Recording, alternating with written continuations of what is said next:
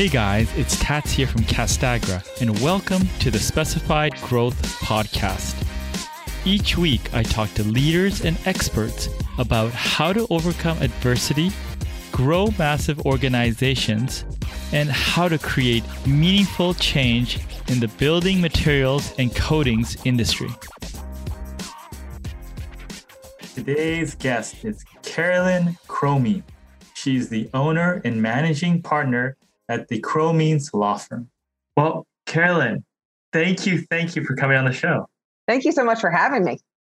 So I came across your information, you reached out, and I looked at, well, the first thing I did is I looked at your social media stuff, and I noticed you have this book, which I love the title, Quit Getting Screwed.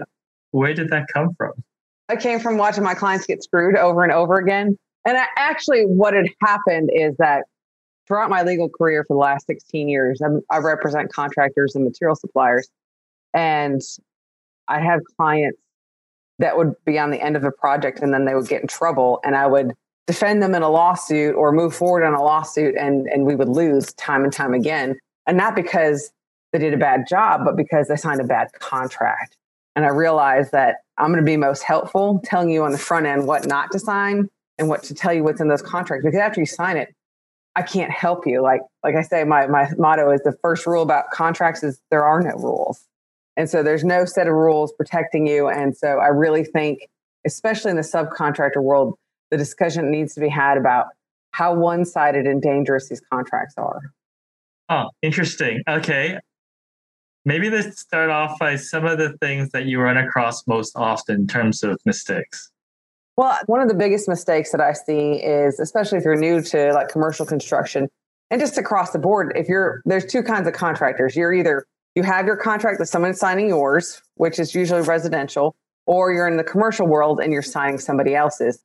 And in the commercial world, a contractor submits a bid and says, hey, I'm going to do this work for X dollars. And they get back a contract and they assume that the work in the contract is the same as the bid.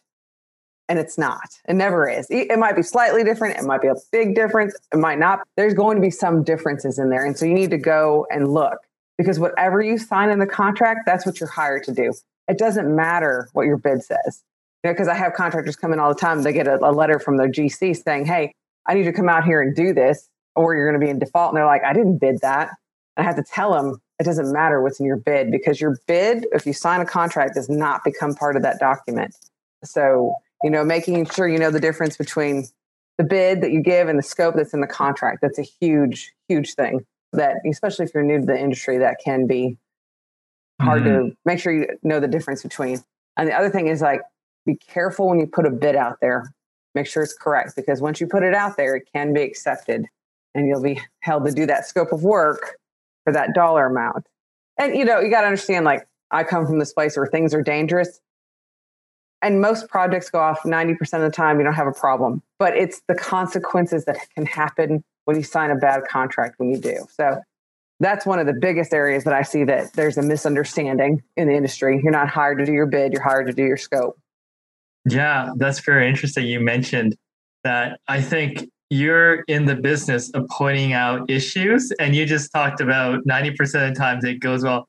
Are you generally a positive person? I'm a true optimist. And that's why I'm out here saying, because I really think that this industry can have so much more to give. I think because you get screwed once and if you get screwed big enough, then you're out of business. But I think that has a lot to do. I think everybody who's in the industry, especially subcontractor materials suppliers, has been screwed at least once.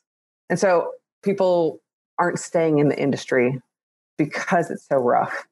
And because you have such a huge risk of loss, right? As opposed to a normal 9 to 5, you just go to work, you get paid, as opposed to putting everything on the line to go to work and sign one of these contracts, you do something wrong, it could literally take your business. But I think that it doesn't have to be that way. It hasn't always been that way, and it doesn't have to be that way. But in order for it to not be that way, we got to stand up and we got to know what we're signing and make sure that we don't sign something that could really hurt our business. What do you say to someone that's struggling as a business? Their bid gets accepted, there's a contract, and they feel the need to sign it and opposed to negotiate or clarify it. I mean, what do you tell those people that are kind of like, I feel like they're signing stuff out of fear of loss? I think that happens across the board. But you got to understand where lawyers come from is that when we're hired by our client to do something, to write something, we are going to write like the best thing for our client. But we do that thinking that there's going to be a negotiation. And so over the course of decades is that's been happening. People were afraid to rock the boat and just signed it. And so they never got negotiated. And so they're all one-sided. I think you come in, you get a contract, it needs to be negotiated, right? Like I said, the Subcontractor Institute is getting ready to launch on the 7th, where you can upload your contract and have it reviewed. I think there's expedited for a day, and then the long time turnaround is 5 days. And I'm going to go through and I'm going to highlight those things for you that you need to be wary of. And like, all right, hey, there's a pay when paid clause here. Here's what this means, and push back, right? And it's not, and right now, with the way construction is, we have the authority. Labor is needed. Good contractors are needed. You don't have to sign a contract you don't understand to go to work. And I'll tell you, have somebody in your office and we can go through this like 2 or 3 times, you'll know what to look for. It's always the same things said a different way. And we just got to go through and find them. And after you do it a couple times, it's really easy. You know, you're looking for these things and they're going to be in there. Yeah. They're going to be in any contract that you sign. What are the few things that you comment? All right. So the big one is the bid versus scope. Then you have pay when paid clauses, which basically says if you're being hired from a general contractor, that the general contractor doesn't have to pay you until they're paid by the owner, which means that's something you have no control over, right? You can do the best job, be early in finishing, submit your pay app, and then something that you have no control over has got to happen before you get paid. And what that does is it puts 100% of the risk on the subcontractor. And so, at Subcontractor Institute, I have some ways that we can split that risk. I know, GC, you don't want to take the whole risk, but let's split it. And so that's another big one, because if you sign a pay when paid clause contract, be prepared to cash flow the whole amount of the contract, because that could potentially happen, right? So you have that. Another one is termination and default clauses. Current situation in these contracts is there's a termination for convenience clause, which means you can be fired for any reason or no reason at all, which I try to take those out just because, or make them mutual, right? GC can fire you for no reason, but you can't. Once you sign that contract, you're on the hook to do the work. So it's not really fair. And what happens is, I see one of two things, is that they find somebody to do the work cheaper, so they just terminate you before you even start, or they terminate you wrongfully. Like they didn't give you the notice of default. And they're like, oh, it doesn't matter, I just terminated for convenience. So all it is it's an out for the general contractor. And so I try to get that one crossed out, if not at least made mutual. Yeah. The other thing that I see, and I think this wouldn't take much pushback on subcontractors' parts to get rid of it, is, and every subcontract I read, they incorporate, meaning you're legally bound to the terms of the prime contract, which is the contract between the owner and the general. And you have never even seen that document. And so you say, hey, I want to see it at the very least. I try to take it out, because everything you should be responsible should be just in your contract, and like the specs and everything that go with that project with your scope. You shouldn't be held responsible to some contract you've never seen, or you have to request a copy of it to get it. That's just not fair or right. And I think if we push back on that, we could get rid of that one fairly easy. What it is a lawyer was drafting and they're like, oh, in case I miss something, it's a catch-all, and it doesn't really need to be in there. Another thing that I've been seeing recently too is, and it's usually on the first 2 pages, it's called the reasonably inferred clause.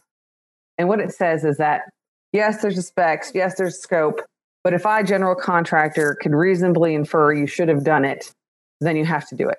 Now that one across the board is coming out on any contract I see, because it's just an open checkbook for somebody to say, yeah, I thought you should do it, so now you got to do it, and you're not going to get paid any extra. And so these are the things that are creeping up into these contracts that, man, like I said, most of them go out with a hitch, but if it goes wrong, the project goes wrong, you do something wrong, they turn that contract over to a lawyer and they'll be like, oh my gosh, I hit the jackpot. I can just do whatever I want and hurt these people because that's what's in there, right?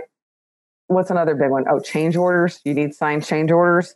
make sure whatever provision is in there that you follow. And if it's too strenuous, like you can only get approved change orders by bill on Thursdays at 3:00, probably want to change that up a little bit. So it's just more depending on what's in the contract. Another big one, that is misunderstood a lot is termination. When you are actually terminated, most guys think they can just walk the project and that's it. That's all that ever happened. That's not. First off, you're not going to get paid for the work that you're done, the work that you've done so far. And then whoever hired you is going to hire somebody else to do that work. And you promised to do that work for a certain price. And if it ends up costing them more to do that work, you owe them the difference because you signed a contract saying you do that. And so I've seen that put a company out of business. They couldn't afford to do the job anymore and they walked and they were out of business. And it's too bad.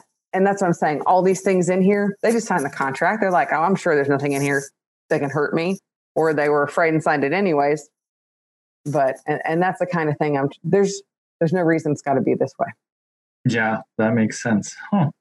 Good. So what is the most, I don't know. I mean, you talked about the common stuff you see.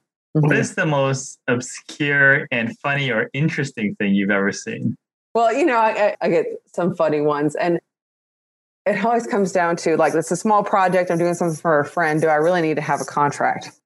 And I don't care if it's a 1-page handwritten contract, you need one to describe what you're doing. The funny one that I have right now is my client is a commercial roofer and he was doing a roof for one of his clients, a commercial roof.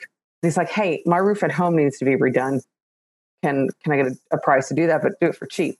And he's like, oh, okay, I got this great deal. I can go get these shingles that they don't make anymore and you can't get them anymore. And we'll do your roof and you just pay me labor. And they didn't have a contract. And so he goes and gets these discontinued shingles. And literally it's like 7 different colors of blue. And his roof is like zebra print. And he's like, of course, the owner's like, yeah, no, that's not what I ordered. That's not what you were supposed to do. And so my guy, of course, has to pay to re-roof his house because there's nothing in writing saying, yeah, I'm going to accept this zebra roof.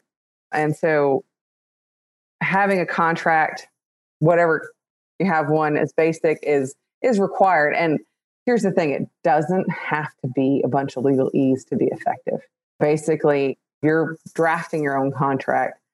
Have it be something that you can understand so well that you can explain to your client, right? The main thing is have a scope of work, be clear on what you're doing. And if you're going to use special shingles, make sure you put that in there. Because if he would have had a contract that said, yes, and we'll be using discontinued shingles that are going to be different colors, then he wouldn't have had to pay to redo the roof. Yeah. But something in writing. And the smaller the job, the more important it is. Legally to collect your money, you don't need one, but practically it's nearly impossible to do that without something in writing because you're going to say the deal is one thing and they're going to say it's another thing.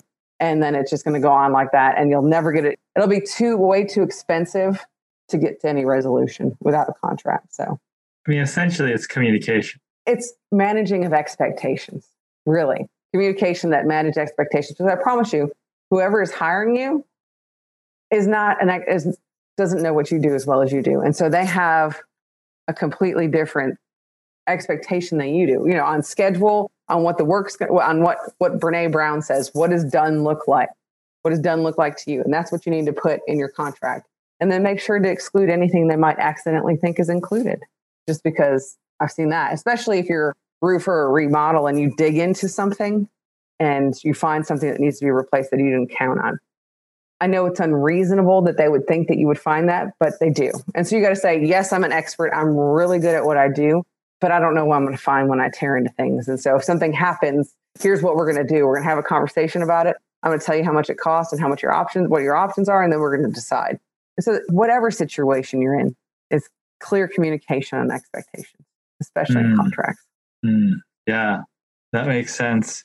Yeah, you've been running a law practice for a very long time. It's one thing to advise people. It's another thing to run a business. What have you learned running a business? Oh my gosh. And it's just like everybody else, right? Whatever you do and you're really good at, you're never taught how to run a business. And so I learned the hard way, just like everybody else, that client actually wants to send it. And you have to send an invoice to get paid. And I see this too with my contractor clients. They're like, well, I did the work and they're supposed to pay me, but they didn't. I was like, well, did you send them an invoice? Did you ask? Yes, they know they need to pay you, but they're not sure exactly when. So asking for payment is one. Oh, managing people. That's taken me a lot to learn. And a lot with that is communication as well, because early on in my career, I would just like expect people to know things. And then I get mad when they didn't, and I wouldn't say anything, and I would just eventually blow up and fire them. And so I've come a long way, and having the hard conversations about what you expect, but coming from a place where, and I can't remember whose book this is, but I read it. He has a couple of books. Coming from a place of, my intention is this. So you start out the hard conversation with, my intention is for you to be a successful team member here. And here's what that looks like. And I need you to do this. And I really do try to give everybody a fair chance. After 16 years of running a business, kind of learned along the hard way, but I think we have a good team now. But it's like everything else, it takes work daily. And there's so much of being a business owner that isn't the actual, like for me, practicing law, or that isn't actually, roofing. It's working on the business instead of in it. And I know it's a complex thought. And when somebody said that to me like 10 years ago, I was like, first off, what the hell does that mean? And second, I have no more time. I can't do anything else. And what you don't understand is if you will work on your business, you'll actually end up having more time because you make streamlined processes. People are in charge of things. It just runs a better business. When did that really sink in, and when did you get that? Let's see. Well, I was told like 5 or 6 years ago, and probably in the last 2 years, it really sunk in. And just because taking a look at everything I do and how I run my firm is so different than any other firm, but it's what it takes to keep the doors open. I bill my clients every 2 weeks. They got to pay me every 2 weeks, and that's what I use to pay payroll, so everybody gets paid. But really, what it takes is really being intentional about where you're going and having a direction. Don't be wrong. You can go to work every day and just work hard every day. But if you want to put some wheels on that, I have a goal to 10 times my gross revenue in the next 5 years. And then looking at the things you can do to do that. I need more people. I need better marketing, and to be out there and to be and all of those little things. That's working on the business, right? The marketing, the improved contracts, and reading a contract before you sign it. All of that is working on the business. Anything you do besides what your business actually does, either proofing, practice of law, whatever it is working on the business. And the more you do that, you'll give yourself more time to do the thing you're actually good at too, in my experience. You sound like you spent a lot of time personal development. It sounds like you read a lot. I mean, what are some of the things you do to get to where you want, or be more intentional? I think I read a lot of books, listen to a lot of podcasts, and you hear a lot of great ideas. And you could take I read a ton of books or listen to Audible when I'm driving. The most recent one was Who, Not How. And that really opened my mind to, wow, I really can't do everything. And I'm going to cripple my business if I think that I can. And sometimes, was that Dan Sullivan? Yeah. That's a great book. And Think and Grow Rich and all of those I listen to. But the perspective of, you don't know what you don't know, right? And you're like, I tried to manage my own marketing department for years and didn't do very well.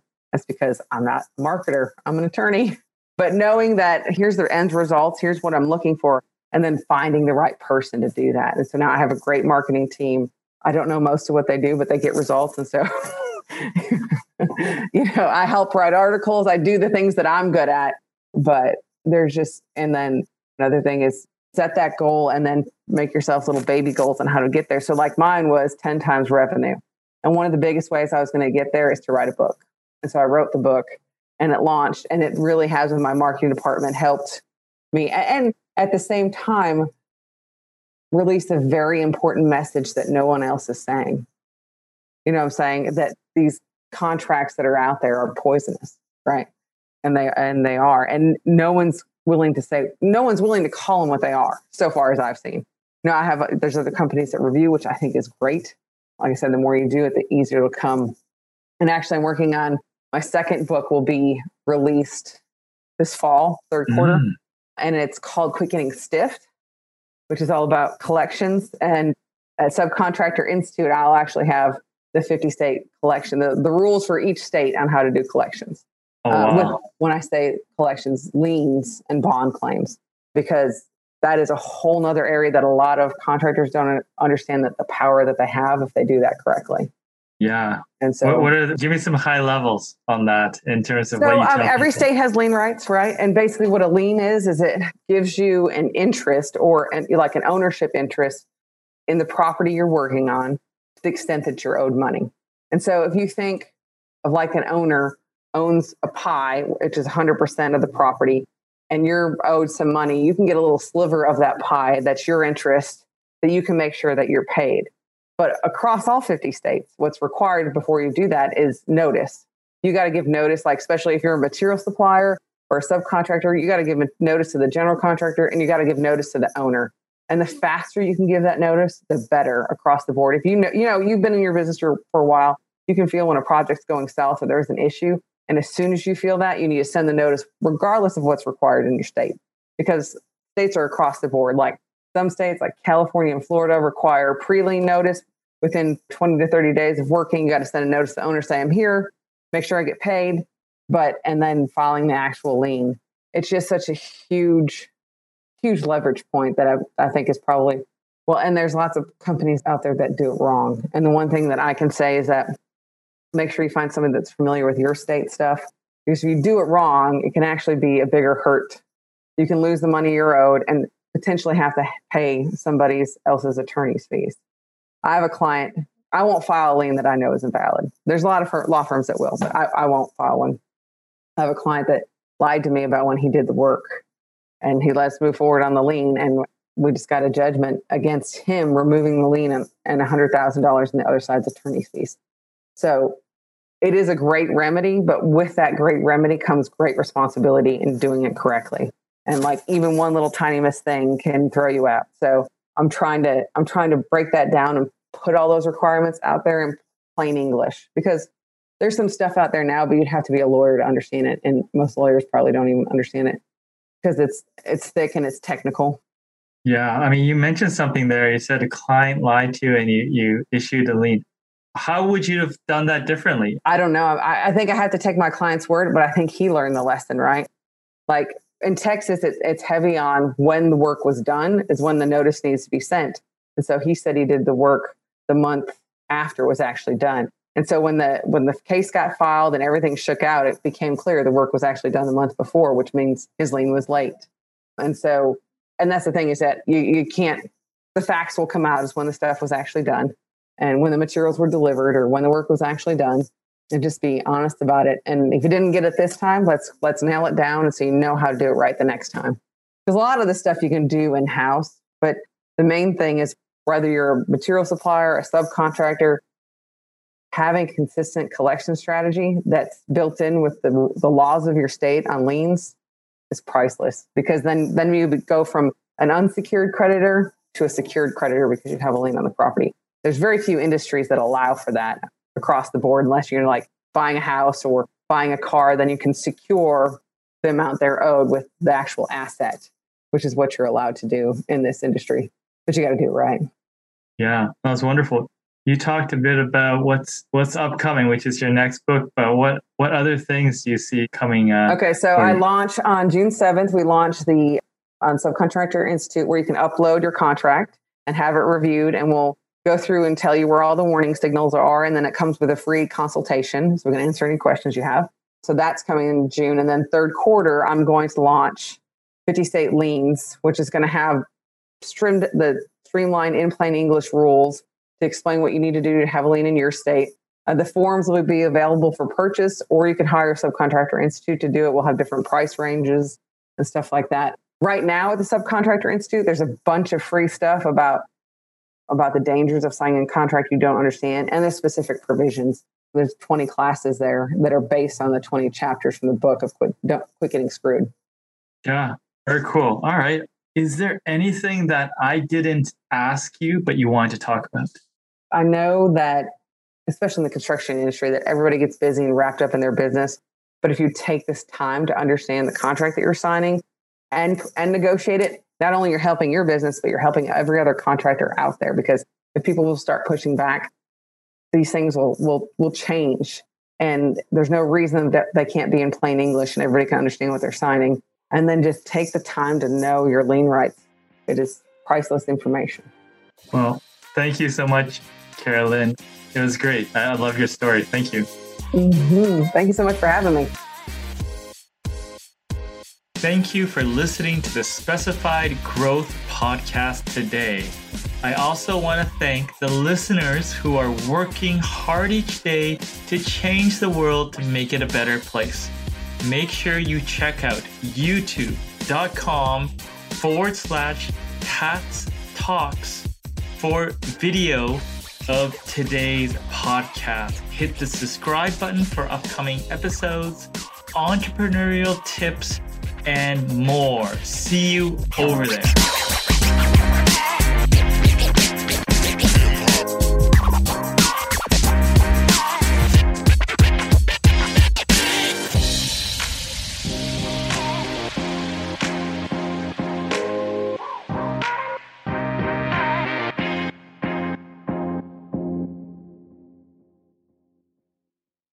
This podcast is a part of the C-Suite Radio Network.